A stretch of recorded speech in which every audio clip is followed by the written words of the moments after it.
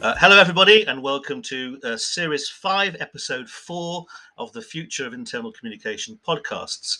I'm Dominic Walters, and I'm joined, as usual, by my two comrades, Kat and Jen. And we also are delighted to have a good friend of mine, a colleague of mine, Matt Stevens, CEO of Impulse, to join us today. Hello, Matt. Hey, Dom, great to be here. Matt's a CEO of a leading employee engagement consultancy, Impulse, has been named as a top global influencer and expert around employee engagement over the last 5 years, but is also a recognised authority in the whole area of employee engagement and experience, in particular looking at the power of emotion, how emotion determines how people react to what's going on and to change around them. Matt's a published author. He wrote The Engagement Revolution, which was published in 2019, but also features regularly in publications such as Forbes or HR News, Personnel Today, and other HR and change-related magazines. Matt, that's a very brief introduction. So just fill in some of the gaps. Tell us about how you got to where you are at the moment, please.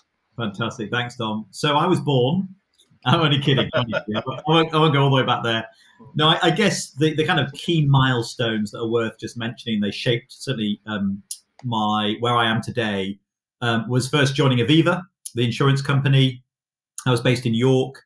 And I joined like this weird function that nobody really understood what it was, which was called the internals comms function, which, now, we're living in the good of it. You're the IOIC, it's amazing how far we've come on. And that wasn't that long ago. It was only like 5 years, I'm sure. But I joined the internal comms function and really learned a huge amount about strategic comms, about crisis comms, about change comms. About influence, about leadership. And I kind of ended in ignominy a little bit, which was twofold. One is I had a propensity to keep telling senior leaders where I thought they were going wrong. And as a 25-year-old who was still being sort of crafted and shaped myself, I hadn't really learned that there are many ways to do that other than just tell them bluntly that they weren't very good. So that was some feedback I got at the time. I was saying, we love your passion, we love your enthusiasm, and it's not that what you're saying is wrong, but the way you're saying it doesn't necessarily resonate when you say very clearly to a leader, that was really awful. I mean, the way you communicate that was just a joke. And I used to do that thinking, but wouldn't you want to know? And I realized no, quite often they don't want to know. Anyway, so track forward, I left Aviva. And I did leave. I wasn't forced out. And I spent actually about 5 years doing two things. One was interiming as a head of internal comms, places like Eon, RSA Insurance. So some fantastic corporate companies. Had a lot of fun. And secondly, I got into the whole realm of coaching. If you remember back when Tony Robbins was kind of at his height in the early noughties, I did a lot of his content and courses. And a number of some more sort of other ones called Pacific Institute. And really, really enjoyed the coaching aspect, and that kind of shaped me up a bit. Then I got back into sort of consultancy, very much around engagement, comms. And in 2015, delighted to start Impulse, which was really, just to kind of finish it off, was about how do we revolutionize the approach to employee engagement. And a key part of that, to be fair, was about how do we start to tell stories rather than just give data.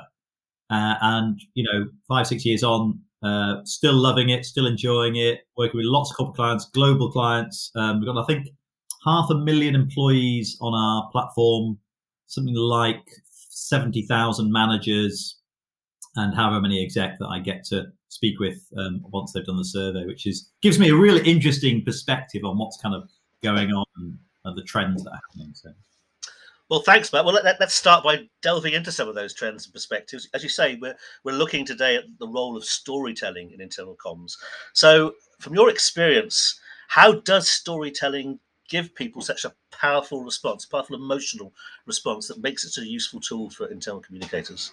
Yeah, I mean, the reality is, Dom, over the last decade, the amount of research and work being done on this, from just take one, Daniel Kahneman, and many, many others who've looked into sort of the role that emotions play. And of course, the godfather, Daniel Goleman, talked about, emotional intelligence and leadership. And I think what people over the last 5 to 6 years, and no doubt COVID sped this up, have been doing is, how do we take the theory that we know emotion's important? And, I'm a big fan of neuro-linguistic programming, NLP, which at its root is how you feel drives your performance or your behavior, and how you feel is driven by what you focus on or what you're thinking about. How do you take all of that and actually play that into the corporate landscape, into the day-to-day reality of being a line manager with 400 things to do and people above you and people below you and everyone's shouting at you, and what role does it play? And actually it's massive.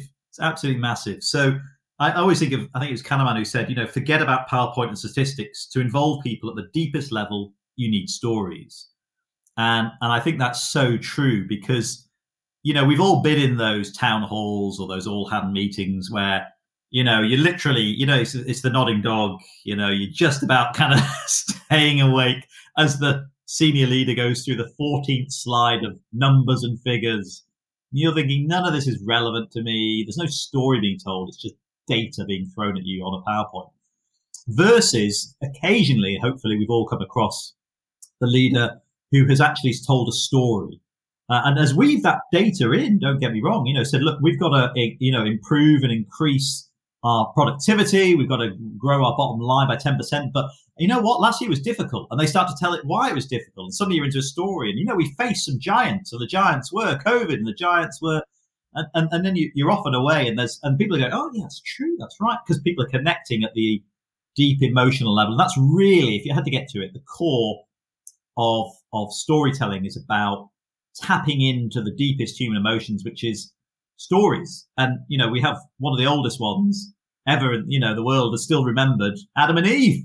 And here we are, whether that was created, they reckon, whether 3,000-4,000 years ago, it's still like one of the most known stories. I mean, that's incredible. It's passed down generation to generation, as opposed to no one remembers any statistics from 3,000 years ago because it doesn't have the emotional resonance. So when you have these debates with executives and leaders, Matt, how do you convince them? Because I imagine, and I know from my own experience, lots of leaders would say, "Oh, that sort of makes sense," but that's a big leap for me to make. Now, standing up in front of my peers, perhaps, but also my reports, and starting to tell stories, that's going to be a big leap. So how do you make the case to them? Always the outcomes. So I'll say to exec. So are you wanting people to embrace the future and what you're trying to achieve? Are you wanting people to be proud of the company they're part of? Are you wanting people to feel like they can make a difference in your company so they can give their best? Would you like people to better understand what your company's vision and strategy is? Would you like employees to actively contribute in delivering the vision and strategy? Well, if all of that is true, which, no leader worth their salt's going to go, no, that's it. That's the kind of the nirvana for leaders, is to achieve all of that. And I'll say, well, reality is we've got to create an emotional connection to this vision and this strategy, and one that actually wins people's hearts as well as their minds. And to do that, we need to start telling stories. So that's kind of the first. The second is there's so much data out there now, which is ironic, I know, but hear me out. There's so many that you can build a story with that data to go. It's overwhelming that pretty much everybody now sees that storytelling is powerful. So, Richard Branson said there's power in storytelling. It can open the mind and trigger action. Harvard Business Review said life happens in the narratives we tell one another. A story can go where quantitative analysis is denied admission, our hearts. So these are really like serious, sober, left brain intellectual people talking about storytelling in a way that's going to make a difference to the business. I always think it's John Kotter, the Harvard Business School professor, who said, I've become convinced that we learn best and we change from hearing stories that strike a chord within us. Those in leadership positions who fail to grasp or use the power of stories risk failure for their companies and for themselves. And I think, so for me, it's like, let's remind the leader of what they're trying to achieve for the business. Let's connect them to the world of experts who are saying, look, we're past the point of having to make this case, if that makes sense anymore. It's been made. And then the hardest bit of all is getting them to do it. Well, it certainly makes sense to me, because one of the things that I find myself reflecting on a lot is actually the stuff that goes on inside our heads, which goes on all day long, and is a story. We narrate our lives to ourselves and we shift from one story arc to the next story arc. So the role of storytelling makes sense to me.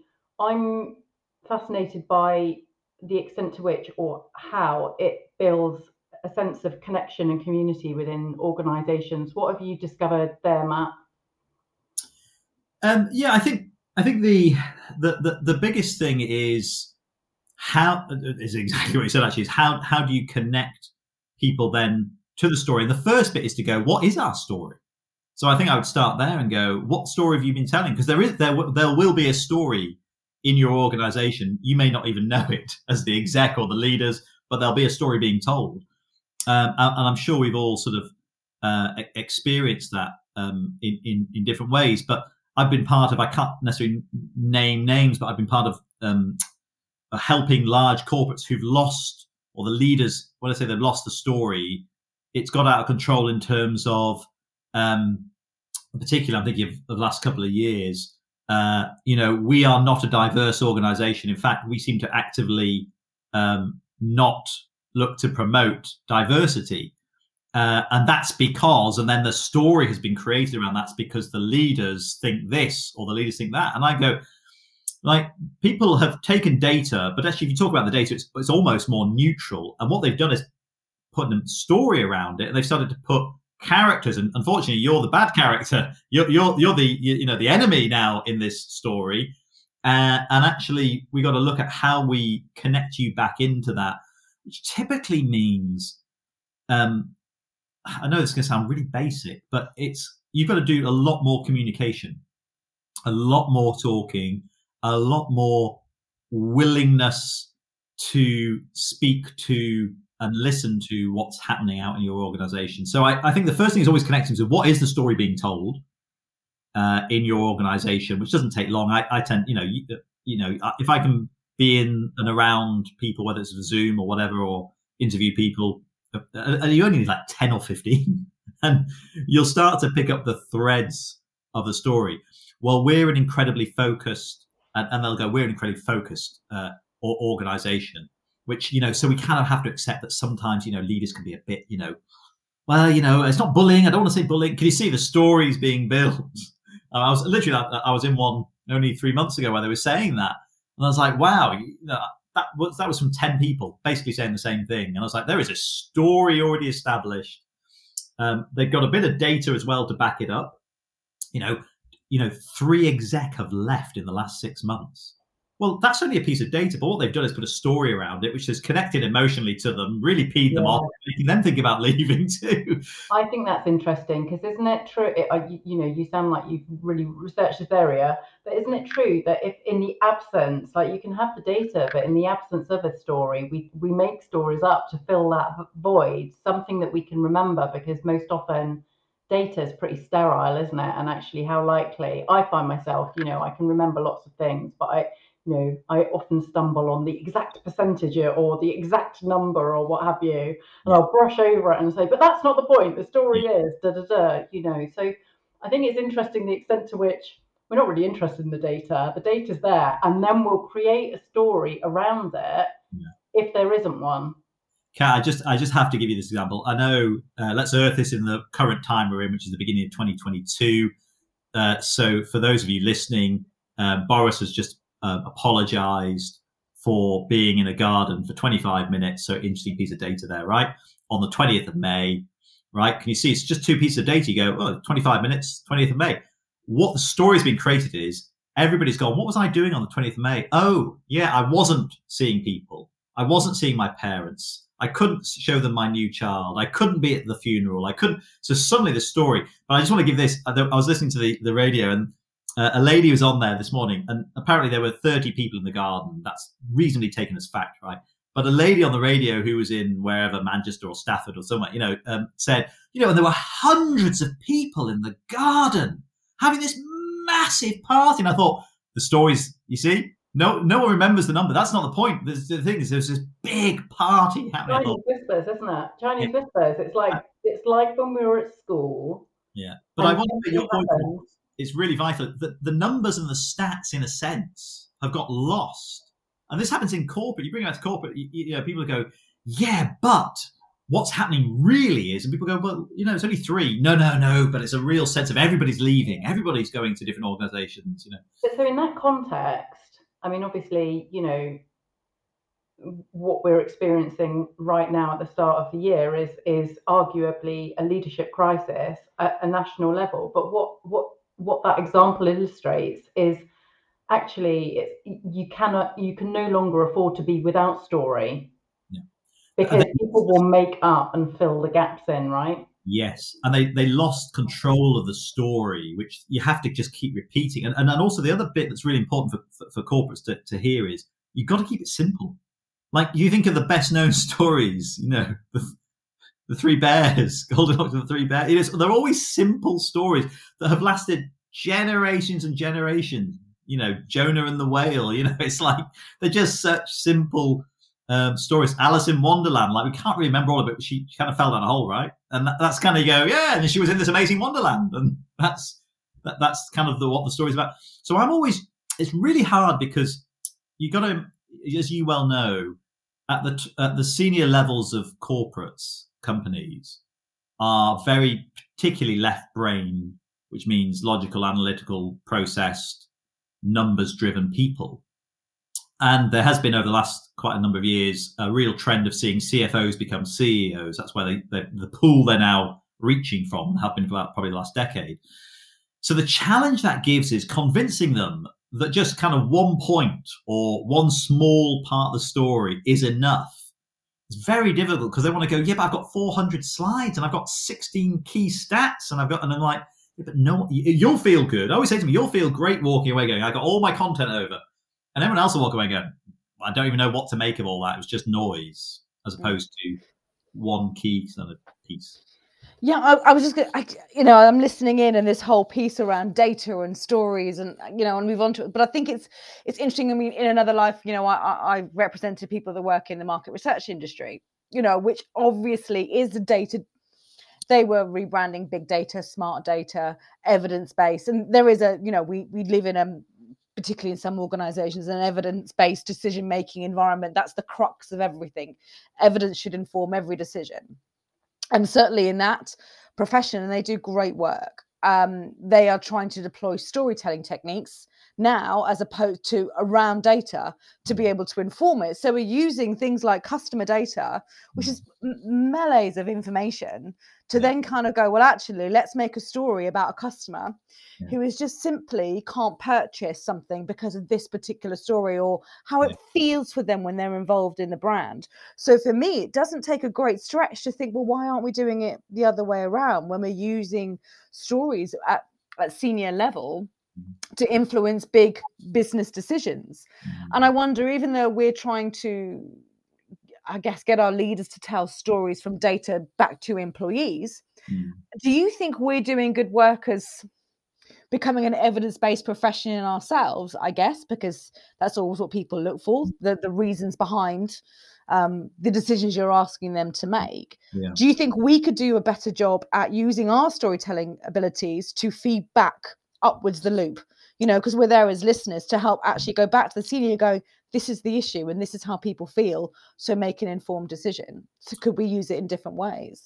Yeah, definitely. And so, as Dom said at the beginning, my role as founder CEO of Impulse is effectively gathering data on employees through surveys, and then working very hard to turn that data into the story. And that's something over the last 2 years we really shifted on, to go, we got great dashboards, blah, blah, blah, but actually that's still lots of numbers and figures.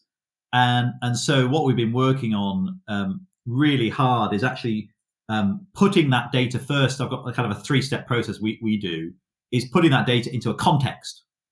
So, for example, you've just been through a round of redundancies. We're just coming out of COVID. We're noticing that we've been attracting, we've onboarded 100 new people, whatever it is. So there's got to be a context, right? Both world and within the company, because that gives it relevance. It gives the data relevance for it. So that's the first thing we do, is we look at the data and then we give a context to it, so we can give a relevance to it when we're speaking back. The second thing is then we create the narrative to go, what it's telling you is your people, because interesting, what sort of separates us out is we do ask people how they actually feel, the emotions. So we're actually able to say, what we can see is, 60% of your people feel irritated. Now that's really important, because that's quite different to a 0.368 number for engagement index. Not that I'm against that, but the point is, when you go 60% of people are irritated, and they're irritated because they don't see that there's a clear strategy or vision for the organization, which is interesting because you're going through a change back to the context. So we've got a problem here that needs fixing.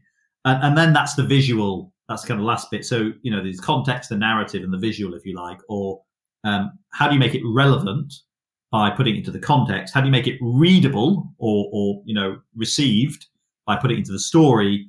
And then how do you bring some realism so they see some cold, hard, figures, but not many, just to kind of remind them of it. So that's typically how we would approach it. Two things happen, if I can say, Jen. Yeah, please. One is a small minority of exec still fight it, and they fight because they go into the data, because they don't like the story. So then they have to dismiss the data, right? Which is so interesting to watch, because you can't. The data's the data, right? They'd be better to have a go at the story and go, how have you extrapolate that story, than to go for the data, because the data is just what people have said. So I go, so that's always interesting. It's always a minority. It's always like one or two. It typically is those who've got the poorer scores, but they will go after the data. The second thing that can happen is people fight the story by being subjective. And what I mean is they'll go, yeah, but what I hear is that actually people aren't annoyed with the leadership. They're actually a little bit just annoyed with one of the processes that we set up a few years ago. And I go, oh, that's really interesting. That's your subjective view. And I go, well, sorry, have you got the data? So I play the other side back to them. I go, so you've got 400 people who've said that on a survey and given their emotions to that. And of course, there's this, silence. And I go, well, so we've actually got the emotions that people are feeling. We've got the why they feel this way, and we've got the context in which that's happened. Honestly, because it is, if you think of storytelling and we're talking about it, it has so many powerful ways and such a powerful opportunities in so many ways, from whether you're convincing on this side, you're bringing people with you, you're doing all those sorts of things. But it is as well, we have to really, I think that point around subjectivity and actually, and because the stories are emotion, if you don't like a story, you'll rally against it. And I think that's something, and you talked about briefly there around sort of purpose and vision and values and mission and and how people might respond to that. And I know many of these episodes and things that we're talking about, and we all know this, we're in this sort of profound moment where we're trying to purpose matters, we're trying to set a new vision, we're trying to build a new sense of who we are, why we are, and what we are. And storytelling can be really powerful in doing that.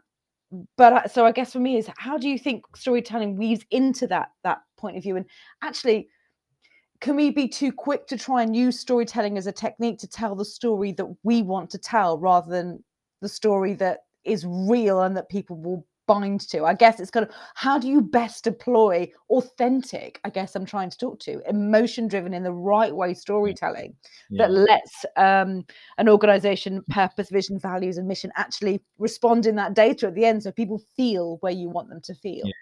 Yeah, definitely. I think for me the answer is always actually to combine data with story. So, and that's really the example I was giving of because we have data, we can then base the story on that data. What typically happens is leaders want to base the story on their own subjective view of the world that they're in and the people they're around. And, while the age of deference is over, most people still don't necessarily want to speak truth to power and tell them what's really going on and how people feel. They'll just move away or move on. So the critical aspect for me is always combining data with story, or creating the story from data. So there's something hard and fast to go back to, where they don't have their own data other than their own thoughts and their own opinions from being around people. Whereas we go, well, we got thousands of data points that we've used to create the story. And then I do accept, and that's a fair point, with data, there was always the opportunity to create slightly different stories. So that's where, if that's possible, I will always go to the majorative view. That makes sense, to go, look, I accept there's a minorative perspective on this, and I'm not saying it's wrong, but if you look at the majorative sort of part of the story, if that makes sense. So in other words, let's just use the example we've done with The Nation, everyone understands. There are actually some people who go, good on Boris, good on them breaking it, because you know what? I was breaking it because I thought the whole thing was ridiculous, and I don't care. And I'm talking, there's a minority view, right? But I have heard people say that, like, good on him, because, why shouldn't he have a party? And because I was having one, and I'm like, okay, that's interesting. But that's not necessarily really the majorative story view that most of us would tap into or be able to back up. But there will always be, offshoots, if you like, of a slightly different story emerging. And that's in corporates as well, by the way. I think there's some really interesting strands to this.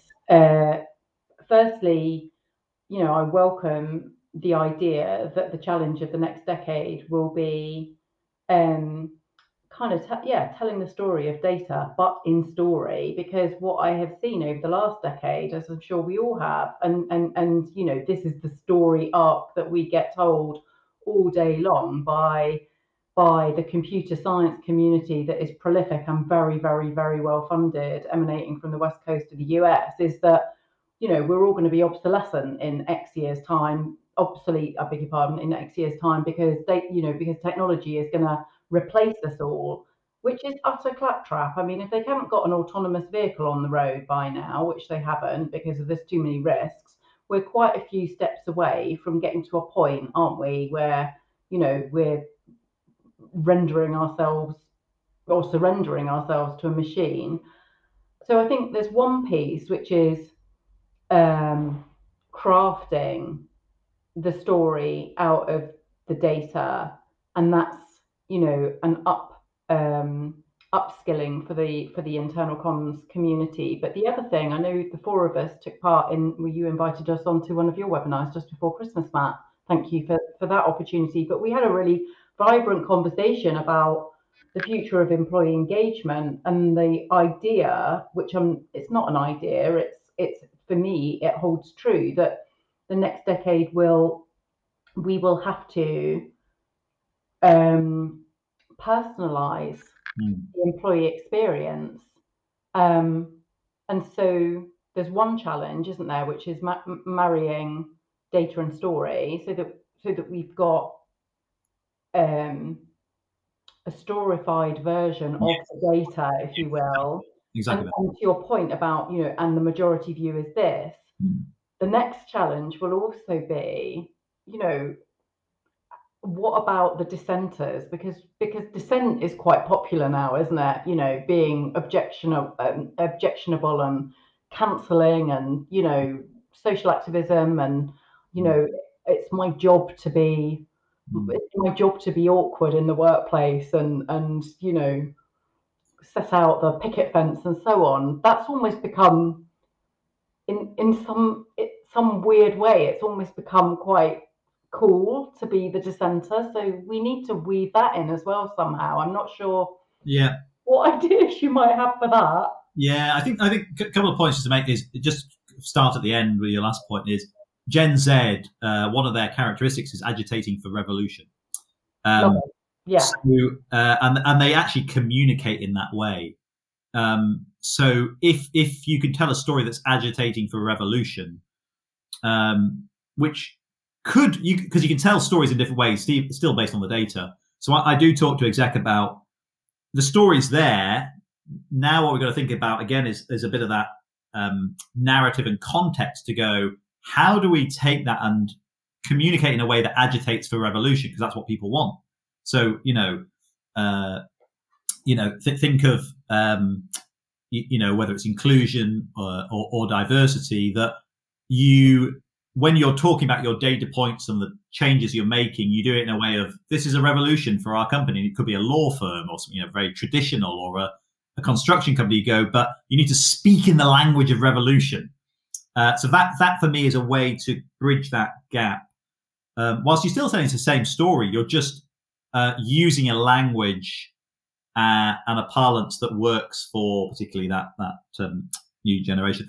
The other bit that's really interesting is, again, just as a great example of what you described at the start of what you said around, we're all going to lose our jobs. Well, that's one story.